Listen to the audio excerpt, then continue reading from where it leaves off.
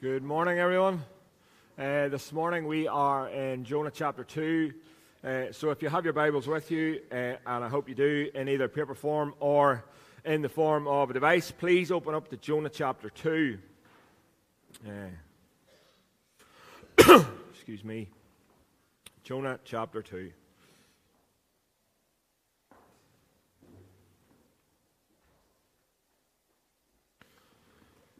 This is the word of the Lord.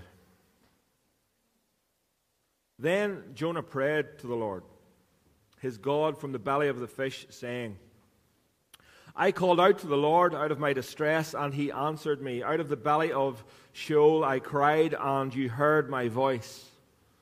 For you cast me into the deep, into the hearts of the seas, and the flood surrounded me. All your waves and all your billows passed over me. Then I said, I am driven away from your sight, yet shall again look upon you, your holy temple. The waters closed in over me to take my life. The deep surrounded me. Weeds were wrapped around my head at the roots of the mountains. I went down to the land whose bars closed in upon me forever. Yet you brought up my life from the pit, O Lord my God. When my life was fainting away, I remembered the Lord, and my prayer came to you into your holy temple. Those who pay vain regard to vain idols forsake their hope of steadfast love. But I, with the voice of thanksgiving, will sacrifice to you. What I have vowed I will pay. Salvation belongs to the Lord.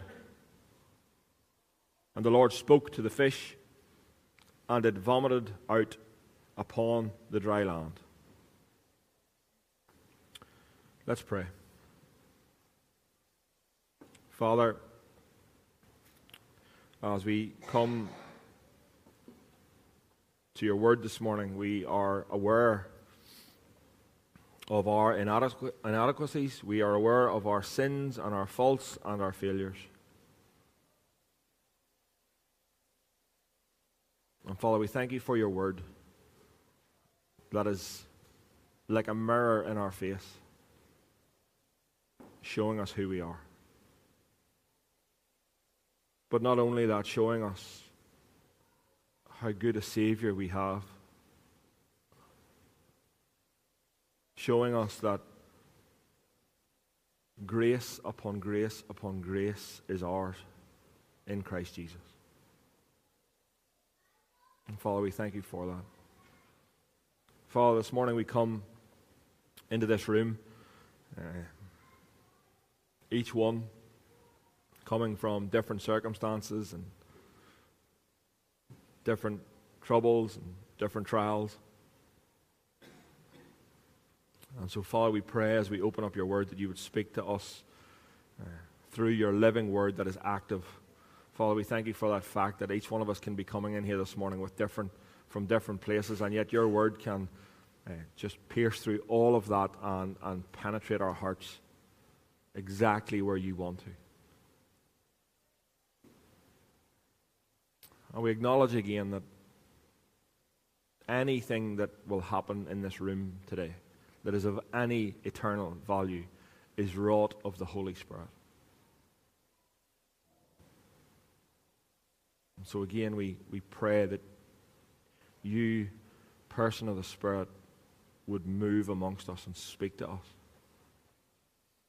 and make us what we're not and give us what we do not have. Father, we do pray for our world this morning. Broken. So much conflict, so much war. And Father, we pray for the churches in places where there is currently conflict. Ukraine, Israel, Gaza. Father, we pray for your church. We pray that you would help it and sustain it. We pray that you would give them courage and comfort, and that they would know the love of Christ and what it is to be your children. And we pray, Lord, haste the day. when our faith shall be sight,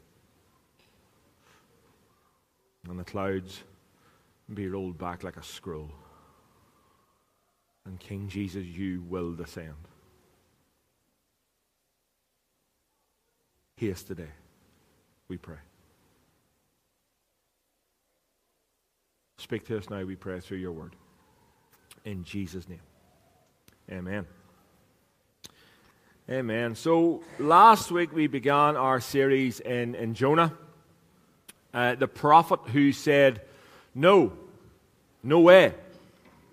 You'll know the story if you were here last week, and you'll probably know the story, or the gist of the story anyway. Jonah said, no way, there is no way I am going to those Ninevites, those scumbags, for fear that they might actually repent and turn to you, Yahweh. We remember that was the reason why he does not go, for fear that they actually would repent and actually come to him and actually become part of the kingdom. And so he says, no, I'm not going. There's no way I'm going. I'm out of here. I'm off to Spain. If you were here last week or you heard the sermon, you'll know that that's where he was heading. I don't know if he was a cyclist. Maybe he was. Maybe he fancied Spain, a couple of weeks in the mountains. Who knows? But the reality was he went down. We saw last week he went down, down, down. That was his trajectory. Down. He went down to Joppa. He went down into the boat. And he went down into the sea. And we left chapter 1 last week with Jonah being swallowed by a big fish. Now, the story of Jonah, I think, as I've been studying it again, I think the fish gets too much credit. He's literally mentioned twice in the whole book. And if you were to ask anybody what Jonah is about, they would say Jonah and the fish. It's not what it's about at all, really. He gets too much credit. But that's where we left it last week. We literally left it. And the Lord appointed a great fish to swallow up Jonah, and Jonah was in the belly of the fish 3 days and 3 nights. That's where we were. And so let's start today in chapter 2. You're in here, and you would claim to be a follower of Jesus. How did you get saved? How did you get saved? There's a word that we're scared of, and probably modern church, isn't it? Saved. We don't like using that. Good biblical word, though. But how did you get saved? Think about that. Verse 9 of chapter 2 tells us this. Salvation belongs to the Lord. Salvation belongs to the Lord. Could my tears forever flow? Could my zeal no respite know? All for sin could not atone. Thou must save, and thou alone. Nothing in my hands I bring, simply to thy cross I cling. Folks, if you cannot say, as we start out chapter 2 today, if you cannot say with Jonah that salvation and your salvation solely belongs to the Lord, then even at the outset of this sermon, I'm going to ask you to take a second look at your salvation. Because if you cannot bring soul, purpose, authority, happening of your salvation to the Lord, and you think that you contributed anything to it, then I think you need to take a second look at it. Remember that question as we go through this morning. How did you get saved? We often hear testimonies. And the testimony will spend probably, well, we don't often hear them here, to be fair, but growing up I used to hear a lot of testimonies. And the testimony would 95% consist of what the person was. I was this, I was that, I was something else, and I was a really bad child. I went to, this is a story that's not in the notes and I'm taking up time, but anyway, I went to Bombers Academy SU weekend one time to do a talk, and I told them I was in the UDA, and I told them I was a drug dealer, and I told them I was such and such and such and such and such and such. And I had them like, you serious? They were just fixated. Unbelievable. And then I told them I was lying. And I grew up in 8 Kiltarf Park in Refrain, and I was a good wee child, lived with my granny and granddad, and was a good boy. Not such a great testimony. Do you know what I mean? We tend to make our testimonies all about the person and what the person was like, and then this wee tag on at the end was where Jesus did something. That's not a good testimony. Salvation belongs to the Lord. All of it. Every step of it, as we'll see as we go through this morning. It is all about Him. So, what we have in Jonah chapter 2 is Jonah's prayer to the Lord from the belly of the fish. Salvation is of the Lord. John Owen, one of the Puritans, was fond of saying this saying, it's one thing to know the truth, but it's another thing to know the power of that truth. It's one thing to say salvation belongs to the Lord, but do we actually really know what that means? Do we know the reality of that? Do we know that in the depths of our experience? What does it mean to say salvation is of the Lord? It means that we contribute nothing, as I say. Salvation is of the Lord beginning to end. If God doesn't save us, then we're not saved. If God doesn't save us, then we're not saved. And that's what Jonah learned in the belly of the fish. That salvation is this saving nature of God, is Him beginning to end. I'm sure he knew that.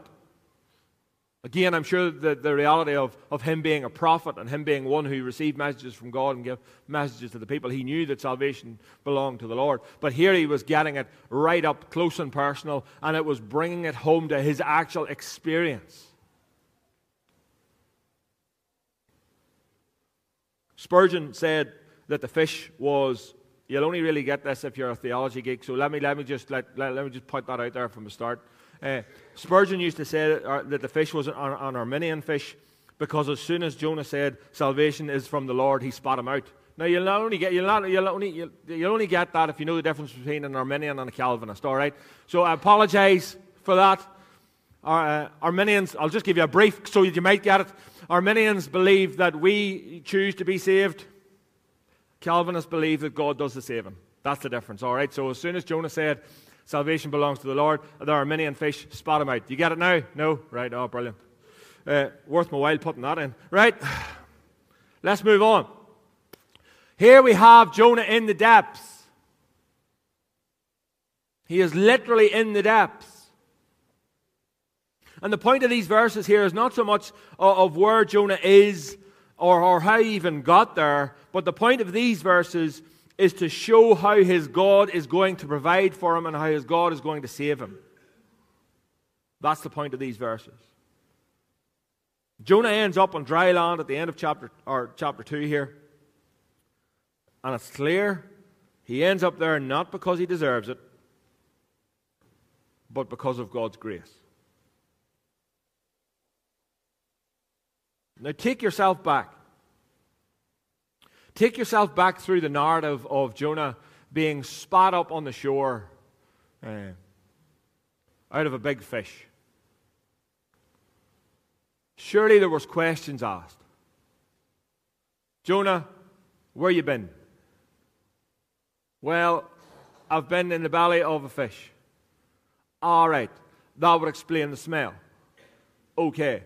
Listen, I was thinking about this week, and the smell of Jonah coming out of the belly of the fish could be only second to William Bingham's pig farm. And I know, because I used to work there. That's not actually true. That's not actually... William, don't get into this. I'm telling you. Do not pick an argument when you're down there and I'm up here with a microphone. That's just what I'm saying. All the powers up here with a mic. All right? Don't. I could go into you not being able to change light bulbs, for example. I could go into, stuff like that. I used to go there, literally had to, this is going to be too much detail that you don't need to know, but literally had to strip all my clothes off before I went into the house after I'd been there because it's rotten and you can't get it off you and it stinks and pigs are stinking. So Jonah was stinking. This is what it was like. This is what I equivalated it to. That's not even a word. But anyway, that's where we are. He's rotten. And that's where God spoke to him. And he cried out to God and found God in that most desperate, in that most low, in the lowest of the low situations. He cried out for help and God listened to his cry. He was discovering from the depths of the belly of the fish what many of us have discovered. When we've tried to run away from God is that you can run but you can't hide. And here we have Jonah crying out to God from the depths. And so we see this first phrase here, I called out to the Lord out of my distress, and he answered me. I don't know if you recognize this as we read this, but does that not sound familiar? I called out to the Lord out of my distress, and he answered me out of the belly of Sheol. I cried, and you heard my voice. Does that not sound familiar to your ears? What might that sound like? It sounds like a psalm. It sounds like a psalm. It sounds familiar. Now, I don't know, and we don't know whether Jonah actually uttered these words completely the way they are exactly. It's just coming like literally in the belly of the fish.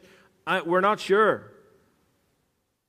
Or afterwards, when he was retelling the story, he tidied it up a wee bit, and it sounds just so beautiful and so poetic. Maybe he did. But what is this psalm? It's a prayer. It's a prayer to Almighty God. And it talks about him being taken out of the belly of Sheol. And we know that Sheol is always, in Scripture, associated with the realms of the dead. The realm of the dead. That's what he's saying here. From the depths of almost being dead, you heard me. I'm as close to death as possible. I'm at the end of my tether. I cried to you, and you heard my voice.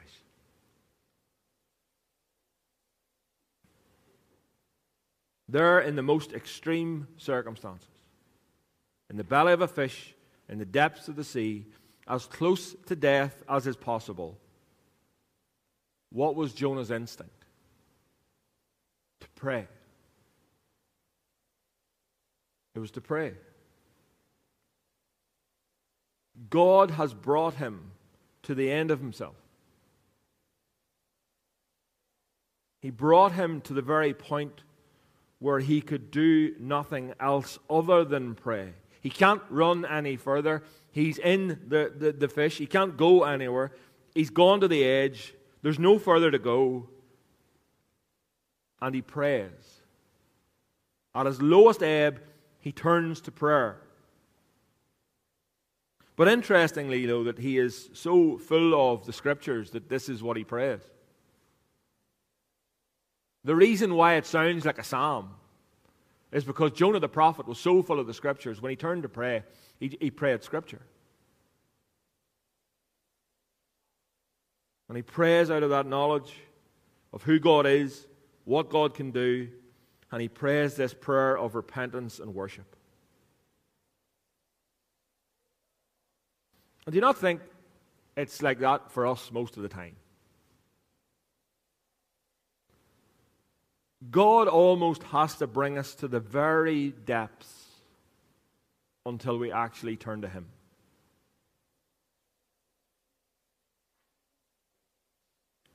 We come to the ends of ourselves. We see there's no other way, and we turn to him. And maybe that's where you are today. Maybe you come in here this morning and you come in and, well, if you come in on time, you maybe smile to people, and maybe that's why you came late, maybe because you don't want to smile to people. But maybe you come into this room today and you're at your lowest ebb. All other avenues have been pursued, and you find yourself in here this morning feeling rather hopeless. Look at what it says. Look at what the Scriptures say. I prayed and He heard. I prayed and He heard. I prayed and He answered. And here's the really good thing. It was at His worst this happened. It was at Jonah's worst. Walking in open rebellion. He is brought to his senses by the circumstances around him, and he returns to God in prayer. But it is in his worst open rebellion, running away from God, he prays, and what? God answers. I don't know if you see a parallel here, but I could see very, very clearly, as I studied this week, the parallel with the prodigal son. There is a complete parallel here with the prodigal son.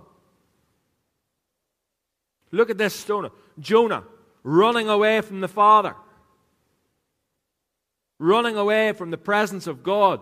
The son and the prodigal son is trying to get away from the presence of his father. Both are allowed to do so.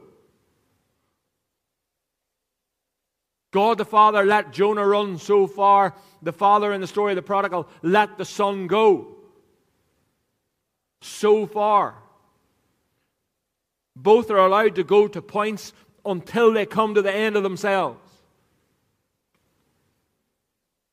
Jonah in the stinking belly of the fish, the prodigal in the pigsty.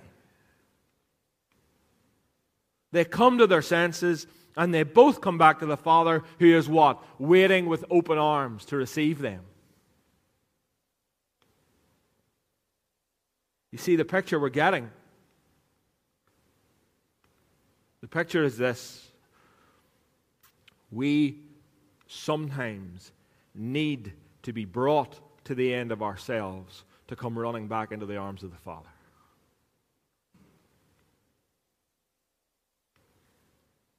Sometimes we need to be brought to the end of ourselves before we come running back into the arms of the Father. As I say, maybe you're there this morning. Maybe you are at the end of yourself. You've tried everything else. You know it's not working. Maybe it's time to come back. Maybe it's time to come back. That's the first thing we see. Being brought low makes us see clearly. Being brought low makes us see clearly. It wasn't until Jonah had everything stripped away until he could see how things really were. Second, Jonah here then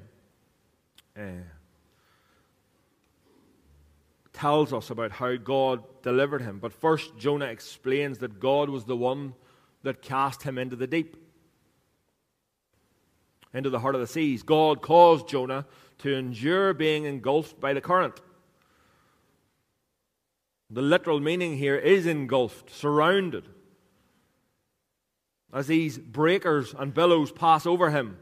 Again, there's a cross-reference with Psalm 69, parallels to what Jonah is experiencing. Psalm 69 verse 1, "Save me, O God, for the waters have threatened my life."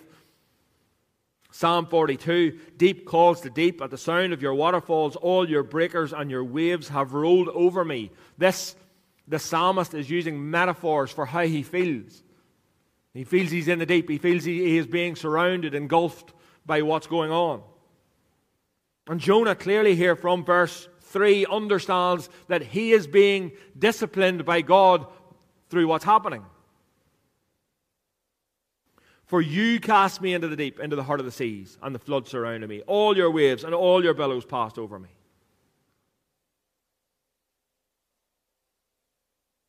How things have changed from the last chapter. Jonah made it clear that he was fleeing from the presence. He was going to get out of the presence of God. He was going to be able to escape the presence of God. And now he realizes that it is God himself that has thrown him into the deep. There's a realization that he can't get away from the presence of God.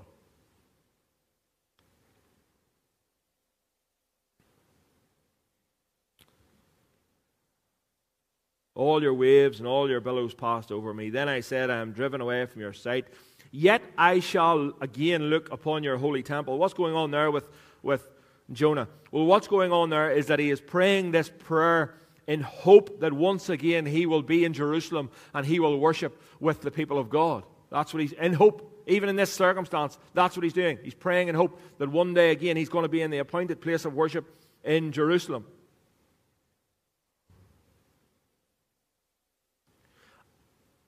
I want us to imagine, if we can, how would you have felt? It's very difficult. It's very difficult for us to imagine how we're going to feel if we've been swallowed by a fish. Let's be honest. Not many of us have been close to that, I don't think. Probably someone, oh yeah, one time I got nearly swallowed by a fish. No, you didn't. Right, stop telling lies. It's very hard for us to imagine. I would have been in complete panic. You can't breathe. It says here, seaweed wrapped around my head.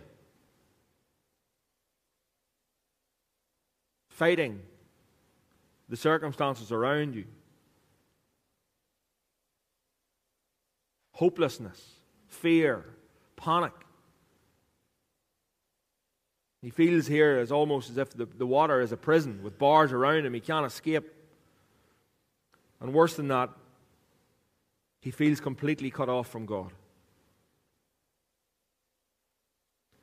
And I think there are two lessons we need to learn here from this description of what Jonah is feeling and what is going on here. There are two lessons.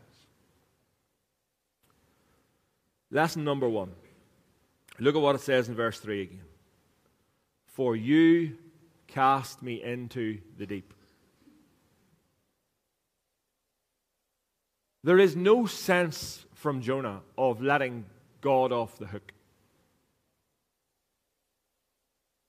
There is no sense from Jonah of letting God off the hook when it comes to his own suffering here. He is very clearly apportioning this act of judgment and the consequential suffering at the feet of God.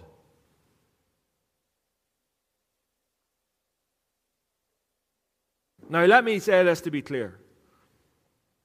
Not all suffering comes directly from the hand of God. We can bring it on ourselves, or simply it can be the result of a broken world. But there is no doubt in this instance, in Jonah's mind, that he is apportioning the direct consequence of this to God. God did it.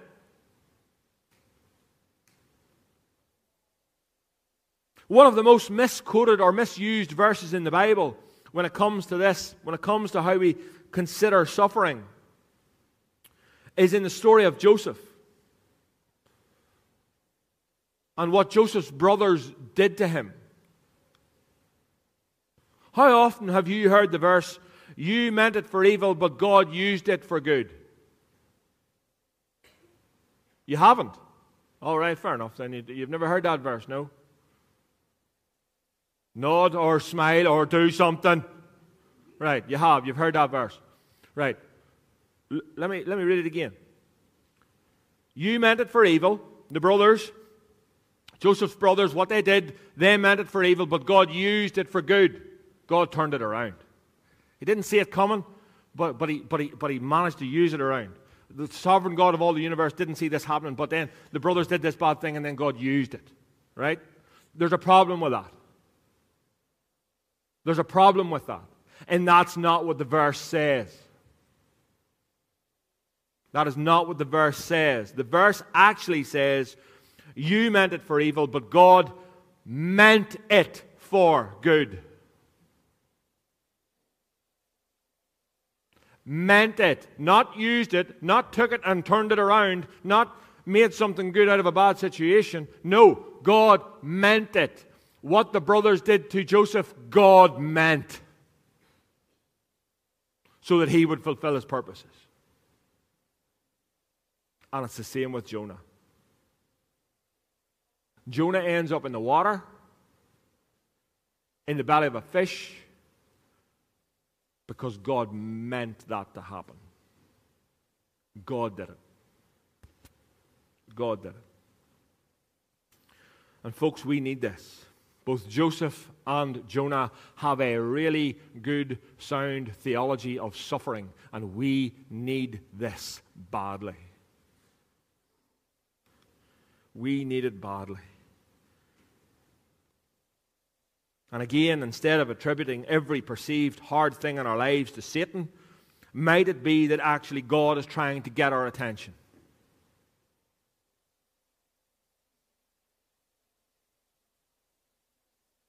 C.S. Lewis. We can ignore even pleasure, but pain insists on being attended to. God whispers in our pleasures, speaks in our consciences, but shouts in our pain. It is his megaphone to a deaf world.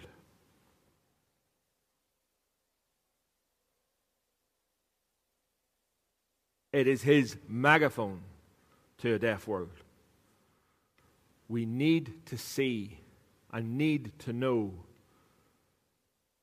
sometimes the stuff that is in our lives that are bad, we look at it as bad, could be the very hand of God trying to get our attention.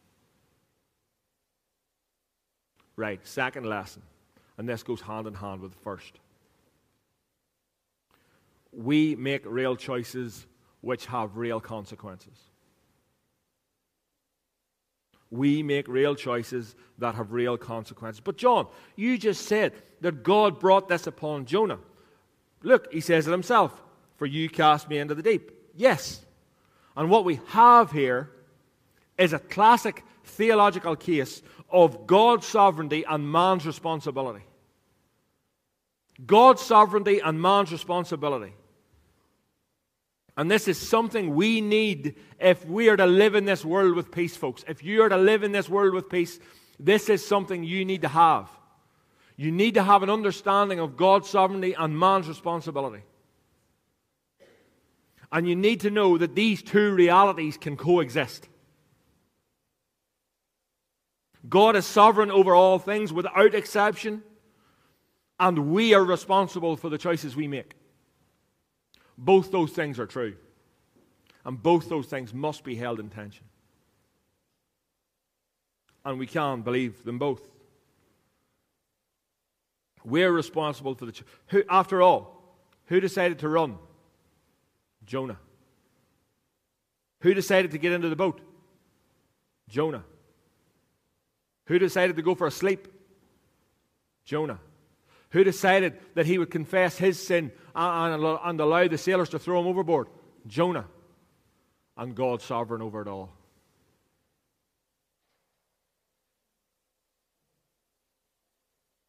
So you're responsible. I am responsible for our choices.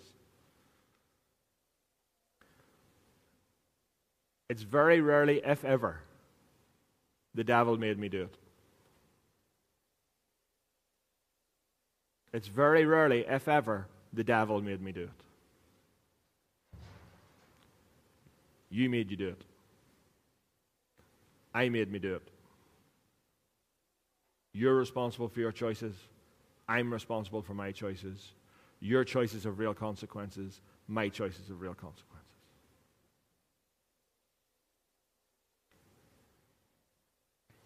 Those two things must be held in tension. God is sovereign over all things, and we are responsible for our own choices. But Jonah has a really good, sound theology of suffering. Third, Jonah learns something about grace from the belly of the fish. When my life was fainting away, I remembered the Lord, and my prayer came to you in your holy temple. What he does here is he remembers God, and he remembers that God is gracious to him, and he remembers how he has steadfast love for him. Now, the way that this is interpreted here is really important, because this steadfast love that he talks about in verse 8 is a covenant love. It is the same covenant love that Jonah is talking about here in verse 8, the same covenant love that sends Christ to the cross for the sins of the world. It is a promised love, a covenant, a promise. And it is this rescuing love, this covenant love, this promised love that Jonah is now experiencing. We know that because he's worshiping. How can you worship from the belly of a fish? And yet that's what he's doing. Verse 7, when my life was fainting away, I remembered the Lord, and my prayer came to you in your holy temple. But verse 9, but I with the voice of thanksgiving will sacrifice to you. He's worshiping. This runaway prophet has went from just flat out disobedience to repentance, to worship in the belly of a fish.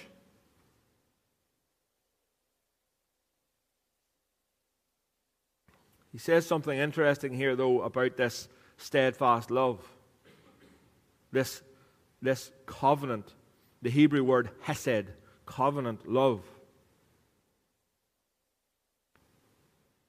But I, with a voice of thanksgiving, will sacrifice to you. What I have vowed I will repay. Salvation belongs to the Lord. Verse 8, those who pay regard to vain idols forsake their hope of covenant love. Let me read that again.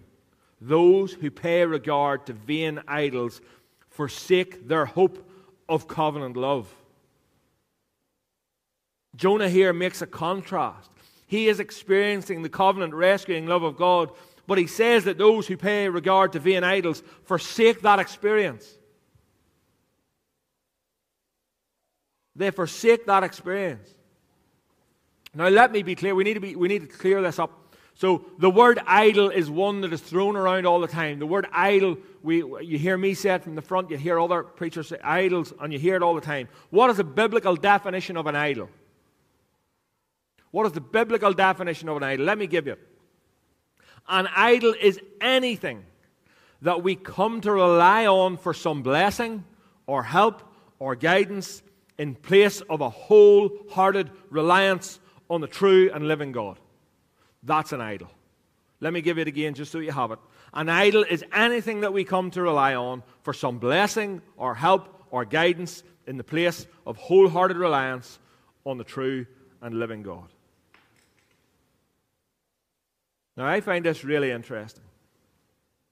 Hear that in this prayer of a man who is at the lowest of lows, who has had everything stripped away, puts that in.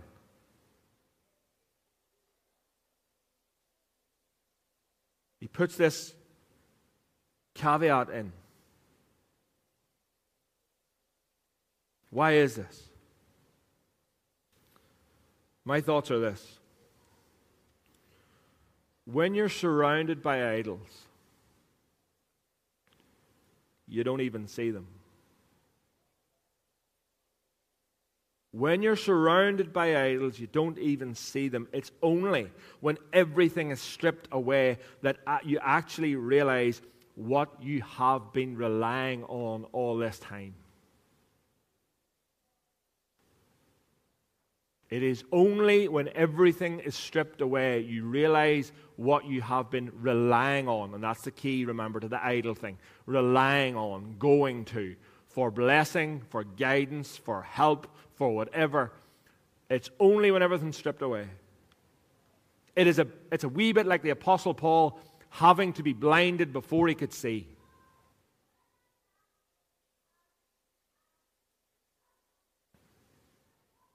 My concern, folks, is that we are swimming in idols and we don't even see them. We are swimming in idols and we don't even see them. Maybe you've heard the story about boiling the frog. Maybe not. I don't know. How you boil a frog. Some people are looking very concerned right now. Why is John going to tell us how to boil a frog? Right, I'm going to proceed. How you boil a frog. You don't boil the water up to boiling point and fire a frog into the boiling water, because what will happen? What's a frog do? Well done, jump. You are awake. Brilliant. Right. The frog will jump out. What you do is you place the frog in cold water and gradually turn up the temperature. Little by little by little by little. And guess what? The frog doesn't even realize it's being boiled. And then you have a nice boiled frog.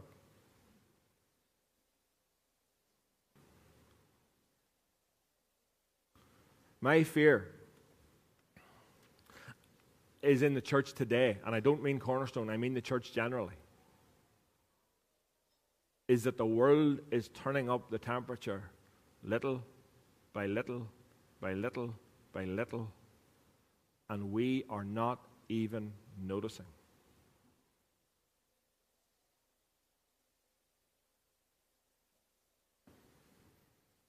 We are, as the Church of Jesus Christ, relying on money.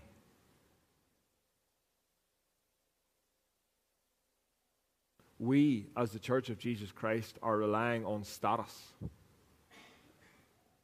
We, as the Church of Jesus Christ, are relying on power. We, as the Church of Jesus Christ, are relying on popularity. We, as the Church of Jesus Christ, are relying on comfort. We, as the Church of Jesus Christ, are relying on family, all of which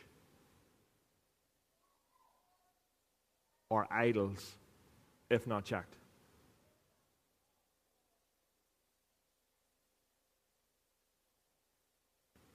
Are we relying on any of those things that I've just mentioned for? Remember the biblical definition. Are we relying on any of those things? Money, status, power, popularity, comfort, family.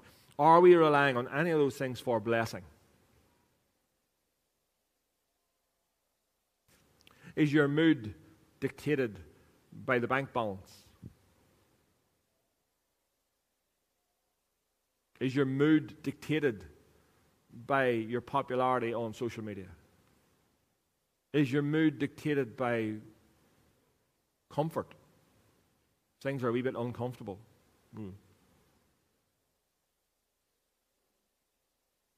Are we relying on blessing? Are we relying on help or guidance from any of those things? Could it be that we are in danger of forsaking the blessings of steadfast covenant love of God because we are surrounded by idols, we're not even seeing them, and we're just all in, like a frog in a pot?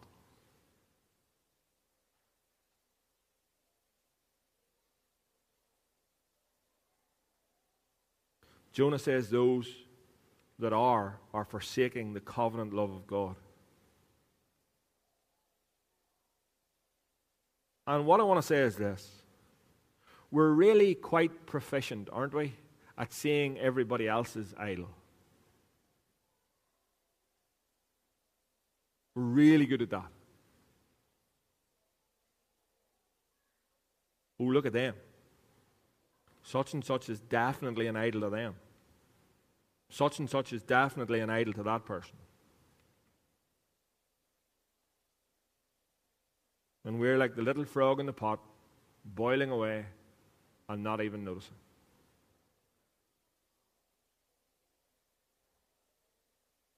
We need to be careful, folks. And I say this because I love you.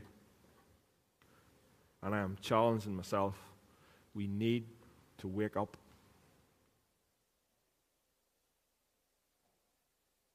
And stop putting reliance on the things of this world.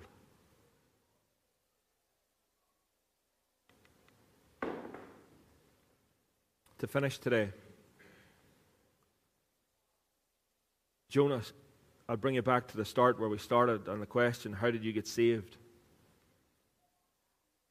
Well, Jonah answers it in verse 9.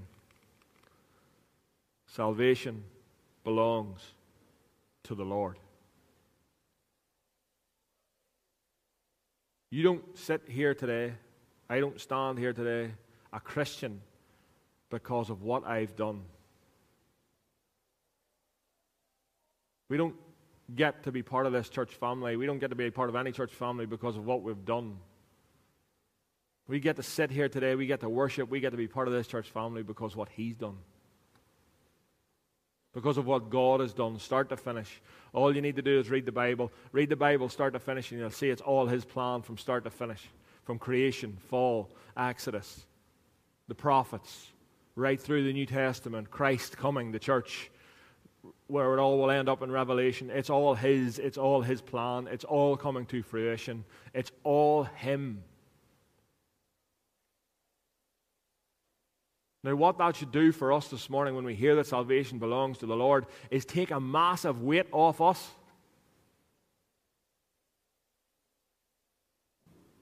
Because here's the thing, your performance didn't get you here, so your performance can't keep you here.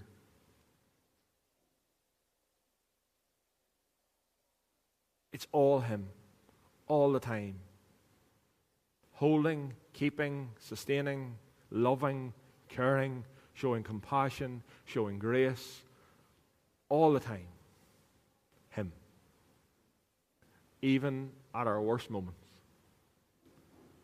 When Jonah was in the belly of the fish,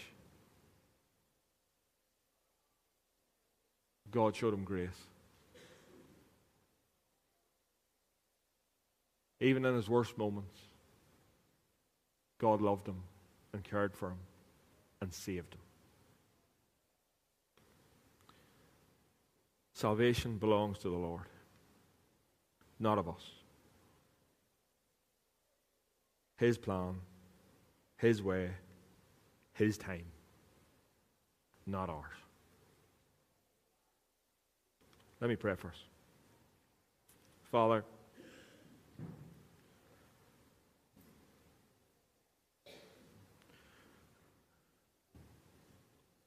we realize today that there is often times when you need to bring us low so that we can see. You need to break us so you can heal us.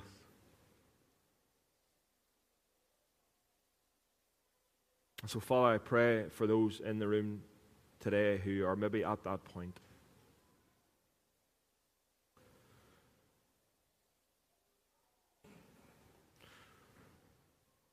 Father, speak. And give grace and give comfort. Father, help us as we try to fathom what it is to know that you are sovereign over all things, and yet we are responsible for what we do.